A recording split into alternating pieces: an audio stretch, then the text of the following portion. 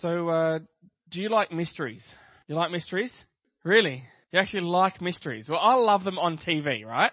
Or a movie. They're really, really good because they're entertaining. Because there's something exciting about not knowing the answer, isn't there? There's something that just excites that in you. You know, there's always then, as you're finding these sorts of mysteries out, there's the epic car chase, there's the fight scenes, there's the suspenseful moments where you wonder how the hero is going to escape or how on earth they're going to solve the mysteries. But in real life, I don't really like mysteries. We moved into our new house this week, and so it is full of boxes, and they're full of like little cardboard mysteries. So you open it up and like, oh, where is that thing that I need right now? Oh, I can't remember which box I put that in. Or it's, oh, wonder what's in this box as you open it up if it's not labelled. We tried to label them. How do we all put it away and live like normal people? That's going to be a mystery. A really silly example is I have this little tub of Carmex lip balm. And my lips were so dry early this week, in and out, outside, inside, all that sort of stuff, carting boxes left, right and centre. And do you think for the life of me I could find where my lip balm was? I only have the one. And so, was searching like all the stuff that was because it was on my bedside table in the old house. I was like, okay, where'd that go? So you find all the box stuff that's similar to that. No, it's not in that one. Well, maybe it was in this one. So then you find all the stuff that's, with that. No, it's not there. I ended up just buying a new one. Like, it was just like, it got too far down the path. After a few days, I'm like, nah, it's gone. So, that's all right. We'll get there. Or like, I was trying to find these little nails that go in my little nail gun so I can help fix stuff to the wall. Do you think I could find them? I searched through every box where I thought there was twice over. No, still can't. I don't like those sorts of mysteries. Not at all. But imagine that you had been informed that a mystery had existed for your entire life, for generations and generations. Your whole life you'd been brought up with a worldview that was centered on a mystery. How frustrating would that be? I mean, just think of a lip balm or some nails, and I'm so frustrated. Imagine if your whole life and your worldview was all centered around a mystery. It would be difficult, to continue with this massive mystery hanging over your head. So if you have similar frustrations about mysteries like I do with my lip balm, imagine what it's like growing up Jewish. Because that's pretty much the Jewish religion, particularly in the first century, was all centered around the mystery of Messiah. Who is Messiah? When is he going to come? And we know that they sort of missed it. They missed Jesus. They missed the mystery. In Colossians chapter 1, Paul tells us that as a minister, God has given him the responsibility to reveal the mystery. That's what he has been given, the responsibility to reveal the mystery. So if you've got your Bibles, turn with me to Colossians chapter 1. We're going to start at verse 24. We're going to look at the mystery revealed. So we're pretty much there. Colossians chapter 1, verse 24. Now I rejoice in what I am suffering for you, and I fill up in my flesh what is still lacking in regard to Christ's afflictions for the sake of his body, which is the church. I have become its servant by the commission God gave me to present to you the word of God in its fullness, the mystery that has been kept hidden for ages and generations, but is now disclosed to the Lord's people. So Paul tells us here that he rejoices in suffering for the church, and he is filling up in his flesh what is lacking in Christ's afflictions. Now, if you're know your scriptures well, or even know God, you'd be going, hold on, that sounds like heresy, Paul. There is nothing lacking in Christ's affliction. Nothing at all. And that's true. Because at first glance, it does sound heretical. But what Paul is not implying is a deficiency in Christ's atoning work on his death and sacrifice on the cross, because that would contradict the central message of the whole letter of Colossians and the rest of Scripture as well. Christ's sufferings are, in fact, sufficient, and nothing of our own can be added to secure our salvation. But what is lacking here, what Paul's referring to as lacking, was the future suffering of all who, like Paul, will experience great affliction for the sake of the gospel. Paul suffers as he proclaims the gospel, and he declares that the basis of forgiveness of sins is Christ's once and for all suffering and sacrifice. This is what he says he is commissioned to do, to present the Word of God in its fullness. And so there's no heresy in Paul's writing. He's talking about the suffering that we experience as people who are believers in the gospel. And so the Word in its fullness has been a mystery, though. There's this mystery that exists. And it's been a mystery, as it says here, for ages and generations. How long is ages and generations? It's a long time, right? But now that mystery has been disclosed, and Paul says it's been revealed. So what is the mystery? Well, if this were a TV show, now's where we cut to the ad break. But it's not. So we're going to keep going. Verse 27. To them God has chosen to make known among the Gentiles the glorious riches of this mystery, which is Christ in you, the hope of glory. Did you hear that? The mystery. What is the mystery? Christ in us, the hope of glory. Amazing. God has chosen to reveal the mystery to us. That mystery is Christ in us. This mystery is speaking of God's unfolding plan for the world, and above all, his plan of redemption through the Messiah. Although elements of it were already known through the prophets, key elements of it were hidden through the ages and generations, and so were a mystery which could only be known and understood when they were revealed by God. This language occurs often in the book of Daniel. After God reveals to Daniel that Nebuchadnezzar's dream foretold 4 successive kingdoms, culminating in the kingdom of God, Daniel tells the king, there is a God in heaven who reveals mysteries, and he has made known to King Nebuchadnezzar what will be in later days. That's from Daniel 2:28. It says, there is a God in heaven who reveals mysteries. At the heart of that mystery that God is now revealing through Paul is the amazing hallmark of the new covenant. Christ in you, the hope of glory. God himself, in the person of Christ, will be directly and personally present in the lives of his people, and his presence assures us of a future life with him when he returns.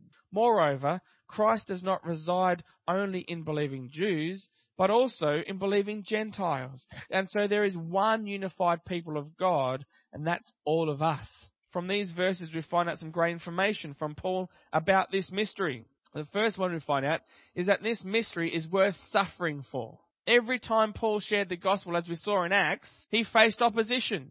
Some of the time, it was opposing thought and words. But a lot of the time, this opposition came in the form of a beating, of being stoned to death, of being flogged, of being whipped. He suffered for the mystery because it was worth suffering for. He suffered for the hope of the gospel because it was worth suffering for. And as we just read a moment ago, Paul rejoiced in his suffering for the sake of the church because of his commission to bring the hope of the gospel. I'm not sure that there's many people that can say, I rejoice in suffering. Most of us whinge in suffering, but Paul rejoices. Mystery is worth working for. Colossians chapter 1, verse 29, chapter 2, verse 3. To this end, I strenuously contend with all the energy Christ so powerfully works in me. I want you to know how hard I am contending for you and for those at Laodicea and for all who have not met me personally. My goal is that they may be encouraged in heart and united in love, so that they may have the full riches of complete understanding, in order that they may know the mystery of God, namely Christ, in whom all are hidden all the treasures of wisdom and knowledge. So did you hear that? For this mystery, the hope of the gospel, Paul strenuously contends with all energy. He works hard. He struggles. These words are not limp words. These are words of power, of strength, of hard work. And you know what? Serving Christ, being obedient to the commission he has given us, is hard work. It is not a holiday. It is not an easy life. In fact, following Jesus in faith and obedience is a hard thing to do. Wide is the path to destruction. Narrow is the path to glory. It's something that we have to work hard at. And the reason we have to work hard at it is because our default position is selfishness. I'm going to do what I want to do. I'm going to do this because it makes me feel good. I'm going to enjoy my life and do what I want to do because I want to do it. That is our default position. selfishness. But what Paul teaches us here is that following Jesus is hard work. It's not easy, but it is worth it. Paul ministers so that every person will be complete in Christ and will see that all wisdom and knowledge are in him. He struggles with all his energy to help believers grow and mature in Christ. He insists that Christ is God's mystery.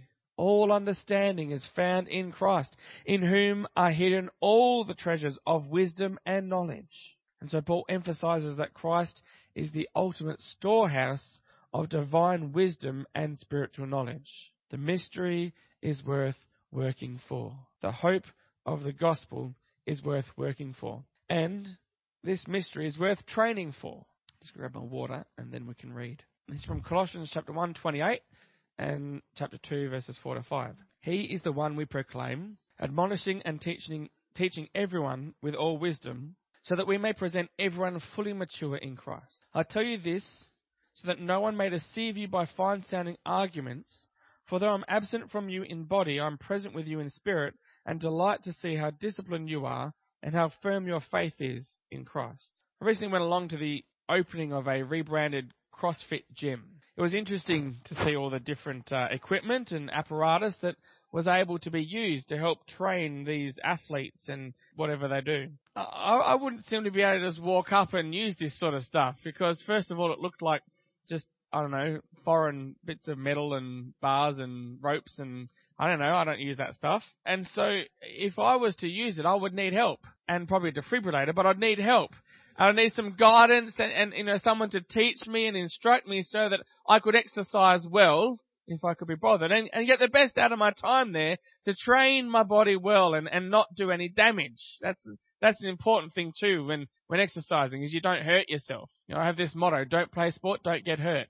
Because it seems when I do play sport, I usually do get hurt. So there we go. But for Paul, our spiritual life and faith is also something that needs training. I mean, if you look at these athletes, these CrossFit athletes are some of the fittest athletes in the world. They train hard to get that sort of result.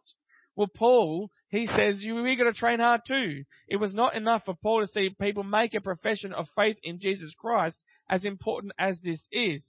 Full perfection will only be attained when Christ returns and we as believers are fully transformed.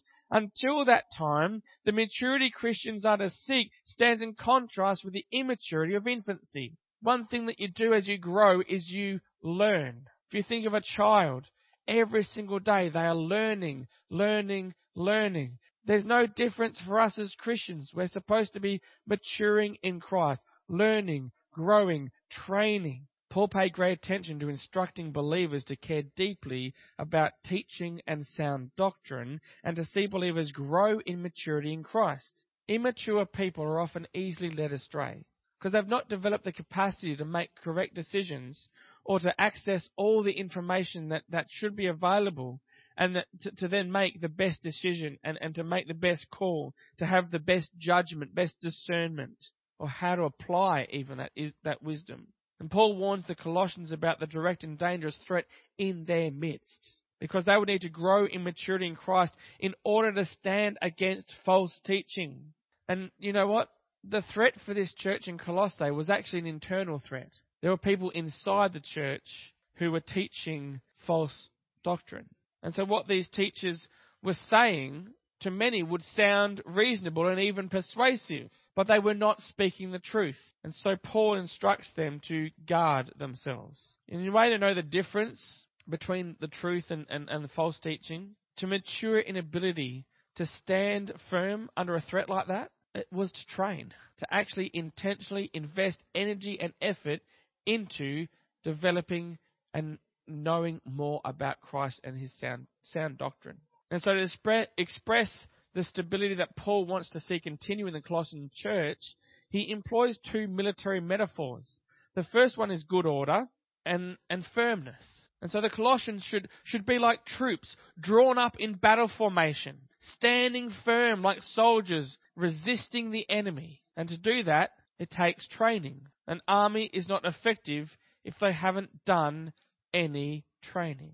The mystery is worth training for. The hope of the gospel is worth training for. Then in verse 6 we have this lovely word, therefore, or as the NIV translates it, so then. So because Christ is in us, because we have the hope of glory, what are we supposed to do with that? Therefore, walk in Christ, our hope of glory. So then, or therefore, just as you received Christ Jesus as Lord, continue to live your lives in Him. Or as the ESV translates that, continue to walk in Him, rooted and built up in Him, strengthened in the faith as you were taught, and overflowing with thankfulness. See to it that no one takes you captive through hollow and deceptive philosophy, which depends on human tradition and the elemental spiritual forces of this world rather than on Christ. For in Christ all the fullness of the deity lives in bodily form, and in Christ you've been brought to fullness. He is the head over every power and authority. In Him you were also circumcised with a circumcision not performed by human hands. Your whole self, ruled by the flesh, was put off when you were circumcised by Christ, having been buried with Him in baptism, in which you were also raised with Him through your faith in the working of God who raised Him from the dead. When you were dead in your sins in the uncircumcision of your flesh, God made you alive with Christ. He forgave us all of our sins, having cancelled the charge of our legal indebtedness, which stood against us and condemned us. He has taken it away, nailing it to the cross, and having disarmed the powers and authorities, He made a public spectacle of them, triumphing over them by the cross. Good teaching and correct doctrine are important for walking in Christ, continuing to live our lives in Christ. And so what does Paul commend for us and teach us here? Well, he says that we're made alive in Christ. Paul asks us to continue to live our lives in Christ, to walk in Him. Let Christ guide our steps and direct our paths. Have a relationship with Jesus that reflects our very life. And this in Christ element is central to Paul's teaching here in Colossians. And so in just these few verses, we actually see that the fullness of God is in Christ. We have been filled in Christ. We have been circumcised in Christ. We've been buried in baptism in Christ. We've been raised up in Christ, and we are triumphant in Christ. It's all about Jesus, eh?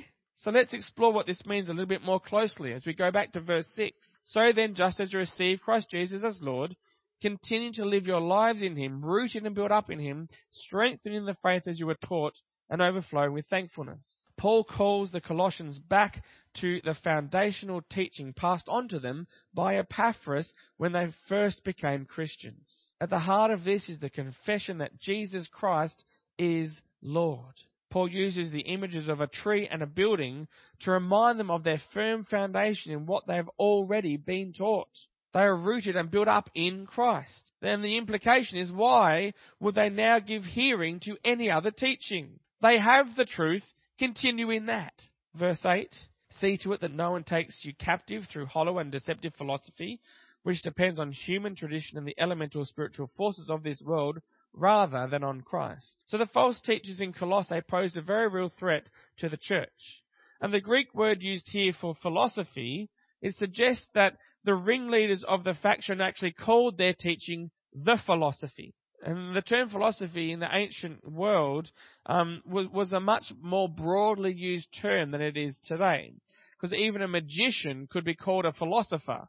We would sort of laugh at that today, but that was the world back then. And Paul's not making a blanket condemnation of the traditional Greek philosophical schools. His remarks are focused on the particular factional teaching being disseminated at Colossae. He makes the incisive claim that this teaching is not only empty deceit, but that it has been inspired by elemental spirits of this world. And what are those elemental spirits of this world he's referring to? Well, demons. The fundamental problem with this philosophy is that it is not in accord with Jesus Christ and the gospel proclaimed by Him and the apostles. He then sets out about reminding them again of the sufficiency and supremacy of Christ. Verse 9, for in Christ all the fullness of the deity lives in bodily form. Christ is the visible expression of God. In His incarnation now and His glorification, Jesus is God in the flesh. Verse 10, and in Christ you have been brought to fullness, and He is the head over every power and authority. Did you miss that? Because that is a very remarkable statement. In Christ you have been brought to fullness. I have an illustration for you today. That is a jug full of golf balls. I can't fit another golf ball without going over the top, right? It is full. Agree? It is full. Right? Is it full? Well, I can still fit more in, right? I can fill it up with even more. Imagine that's all going down nicely and filling right up to the bottom around all the golf balls and, it's looking lovely. Okay? So that's full, right? Okay? Imagine that's full of sand. Okay? It's full. Yep. All right. Are you sure? It's full. I'm making a mess. That's great. But my illustration is we sometimes think we're full of Christ. We think we are full. Right? We think that what Christ has given us is golf balls. But then we miss the sand. And so we miss then also the water. The fullness of Christ, there's nothing missing from that in us, right? Because we read earlier, Christ is in us, the hope of glory. The fullness of God dwells in Christ, and Christ dwells where? In us. And so this statement is remarkable. You have been brought to fullness. There is nothing missing. We have the fullness of Christ in us. The fullness of God, the deity, dwells in Christ who dwells in us. We have fullness. Paul says you've been brought to fullness. Not just golf balls, not just the balls in the sand, but fullness. No room left for anything else. And we see what fullness means. Paul affirms that believers share in Christ's power and authority over every rule and authority by virtue of their union with Him. This is the main theme of Colossians. The divine fullness is in Christ and believers are filled in Him. And so we have everything we need in Christ. We do not need anything else.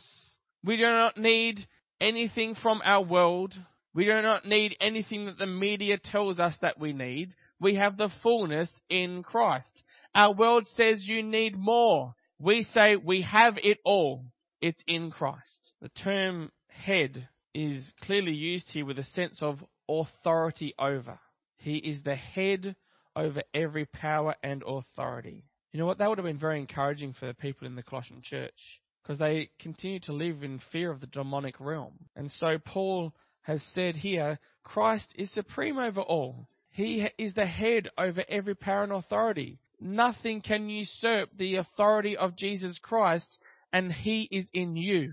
His authority is in you. You have authority. Verse 11, in Him you were also circumcised, with a circumcision not performed by human hands.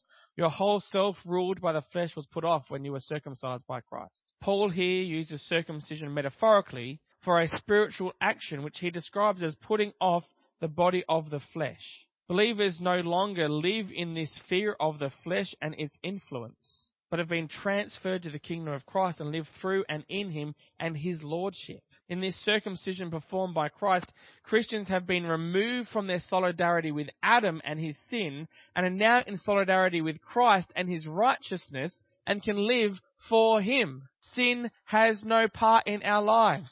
It's a struggle we have though, isn't it? But when God looks at us, He looks at the righteousness of Christ because Christ is in us, the hope of glory. Having been buried with Him in baptism, in which you were also raised with Him through your faith in the working of God who raised Him from the dead. When you were dead in your sins and this uncircumcision of your flesh, God made you alive with Christ. He forgave us all our sins. In the second metaphor drawn from Christ's work on the cross, Paul says that the Christian rite of baptism represents an identification with Christ in His death, along with an identification with Christ in His resurrection. Dying and rising with Christ signifies death to the power of sin and Satan, plus empowerment to live the new life that Jesus calls believers to live in imitation of Him as forgiven people. Having cancelled the charge of our legal indebtedness which stood against us and condemned us, He has taken it away, nailing it to the cross. In the Greco-Roman world, the record of debt was a written note of indebtedness. And Paul uses this as a word picture to characterize each person's indebtedness to God because of sin. God Himself has mercifully resolved this problem for all who put their faith in Jesus by taking this note and nailing it to the cross, where Jesus paid the debt. And so this image comes from the notice fastened to a cross by Roman authorities, declaring the crime for which the criminal was being executed. Remember that sign on the cross of Christ. This is the record of indebtedness that Christ has paid for on our behalf. And having disarmed the powers and authorities, He made a public spectacle of them, triumphing over them by the cross. The cross of Christ marked the decisive defeat of the demonic powers. See, on the cross, they were stripped of their power to accuse Christians before God. Nevertheless, these demons continue to exist and to exercise power to incite evil. And so we must, unfortunately, as Christians, still struggle with them. The cross, however, publicly reveals the failure of the demonic powers to thwart God's plan of salvation through the cross. The word image Paul uses here of triumphing over them is of a triumphal Roman military procession. The defeated king, with all of his surviving warriors and the spoils of war, were paraded through the streets of Rome as they'd been conquered by Rome. And so it was a public spectacle for all to see, the triumphal procession of the winning team, as you might suggest. Just like when Geelong sang their song on Friday night, the triumph of the winning team. So how does the full explanation of the mystery change our life? How does Christ in us, the hope of glory, impact our day-to-day lives? How does this wonderful teaching and the explanation that Paul gives help shape our lives today? Because we haven't grown up in a world of mystery. We've always had the gospel. It's always been explainable to us. It's always been there for us. Where we responded to it in faith and repentance or not, it's always been there. And we haven't been struggling under factional teaching rifts of false doctrine or philosophy. So what can we take away from this passage today for us, for now? Well, I want to look at three actions that Paul asks of believers in chapter 2. He gives us three things: to walk in Christ, to abound in thanksgiving, and to guard against false teaching. And I'm going to go from bottom up just for difference. And it's not rocket science, is it? They're pretty simple. Guard against false teaching. False teaching is pretty easy to identify if you know your Bible well. And if you don't, I've been to Bible college, so I've got a Bachelor of Theology. But I'm sure there's people in here that know the Scriptures probably even better than I do.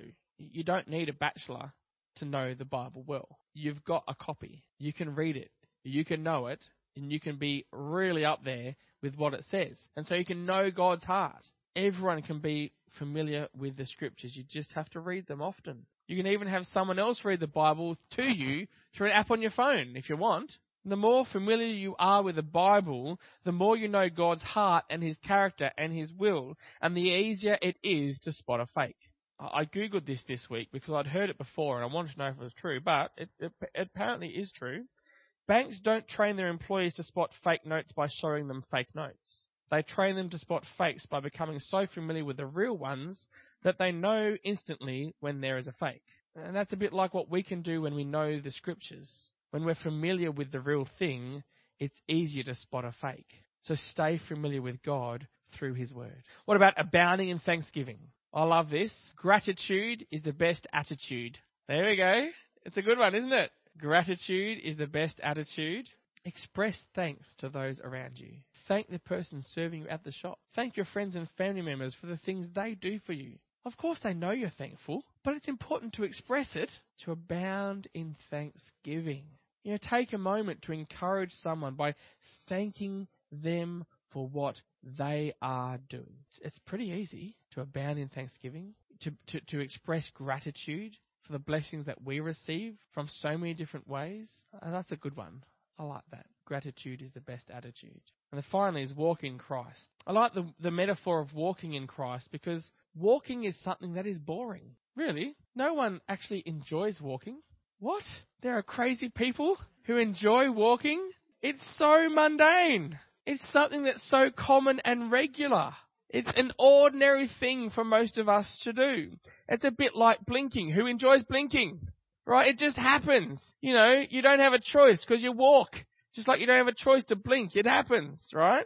And that's what walking in Christ should be like. Not the boring bit, but stay with me. It's a natural part of who we are as Christians. As believers, to walk in Christ is supposed to be ordinary. It's supposed to be common and regular. It isn't anything special. It is our regular, normal, day-to-day life. Being aware of God's presence and the reality that Christ is in us, the hope of glory. That means that wherever we go, we take Christ with us because He's in us. When we're at work, Christ is in us. When we're out shopping, Christ is in us. When we're yelling at the kids, Christ is in us. When we go for a walk, Christ is in us. Just think about that. In everything you think, do, and say, Christ is in us. So walk in him. Let that reality be something that encourages and builds us up. Let that be a reminder that whatever we are doing, Christ is right there too. So walk in him with boldness and security and bring the hope that is found in Christ with you. Let me pray. Heavenly Father, we thank you for your word. Again, today we've been inspired by what you have written to us through the Apostle Paul and his letter to the church in Colossae. Lord, we thank you that indeed you are in us. In everything we do, you are right there in us. Lord, may that be just an exciting thing for us to live in the reality and walk in. Lord, wherever we are, we take you there. Wherever we go, we take you there. In our relationships, in our conversations, in our work, in our study, in all of what we do and who we are, we take you there. And so, Lord, may you encourage us with this to be just an absolute blessing for us. May people look at us and just see that sense of peace and calm that comes from the calm assurance that all things are in your hand and in your control. Lord, may you bless us with constant reminders of that reality so that, Lord, we would not be led astray. That, Lord, we would train hard. That, Lord, we would endure suffering. That, Lord, we would be people who serve you well, who honour you at all times in everything that we think, do and say, Lord, because you are in us. May we walk in that reality as an encouragement. Lord Jesus, I pray. Amen.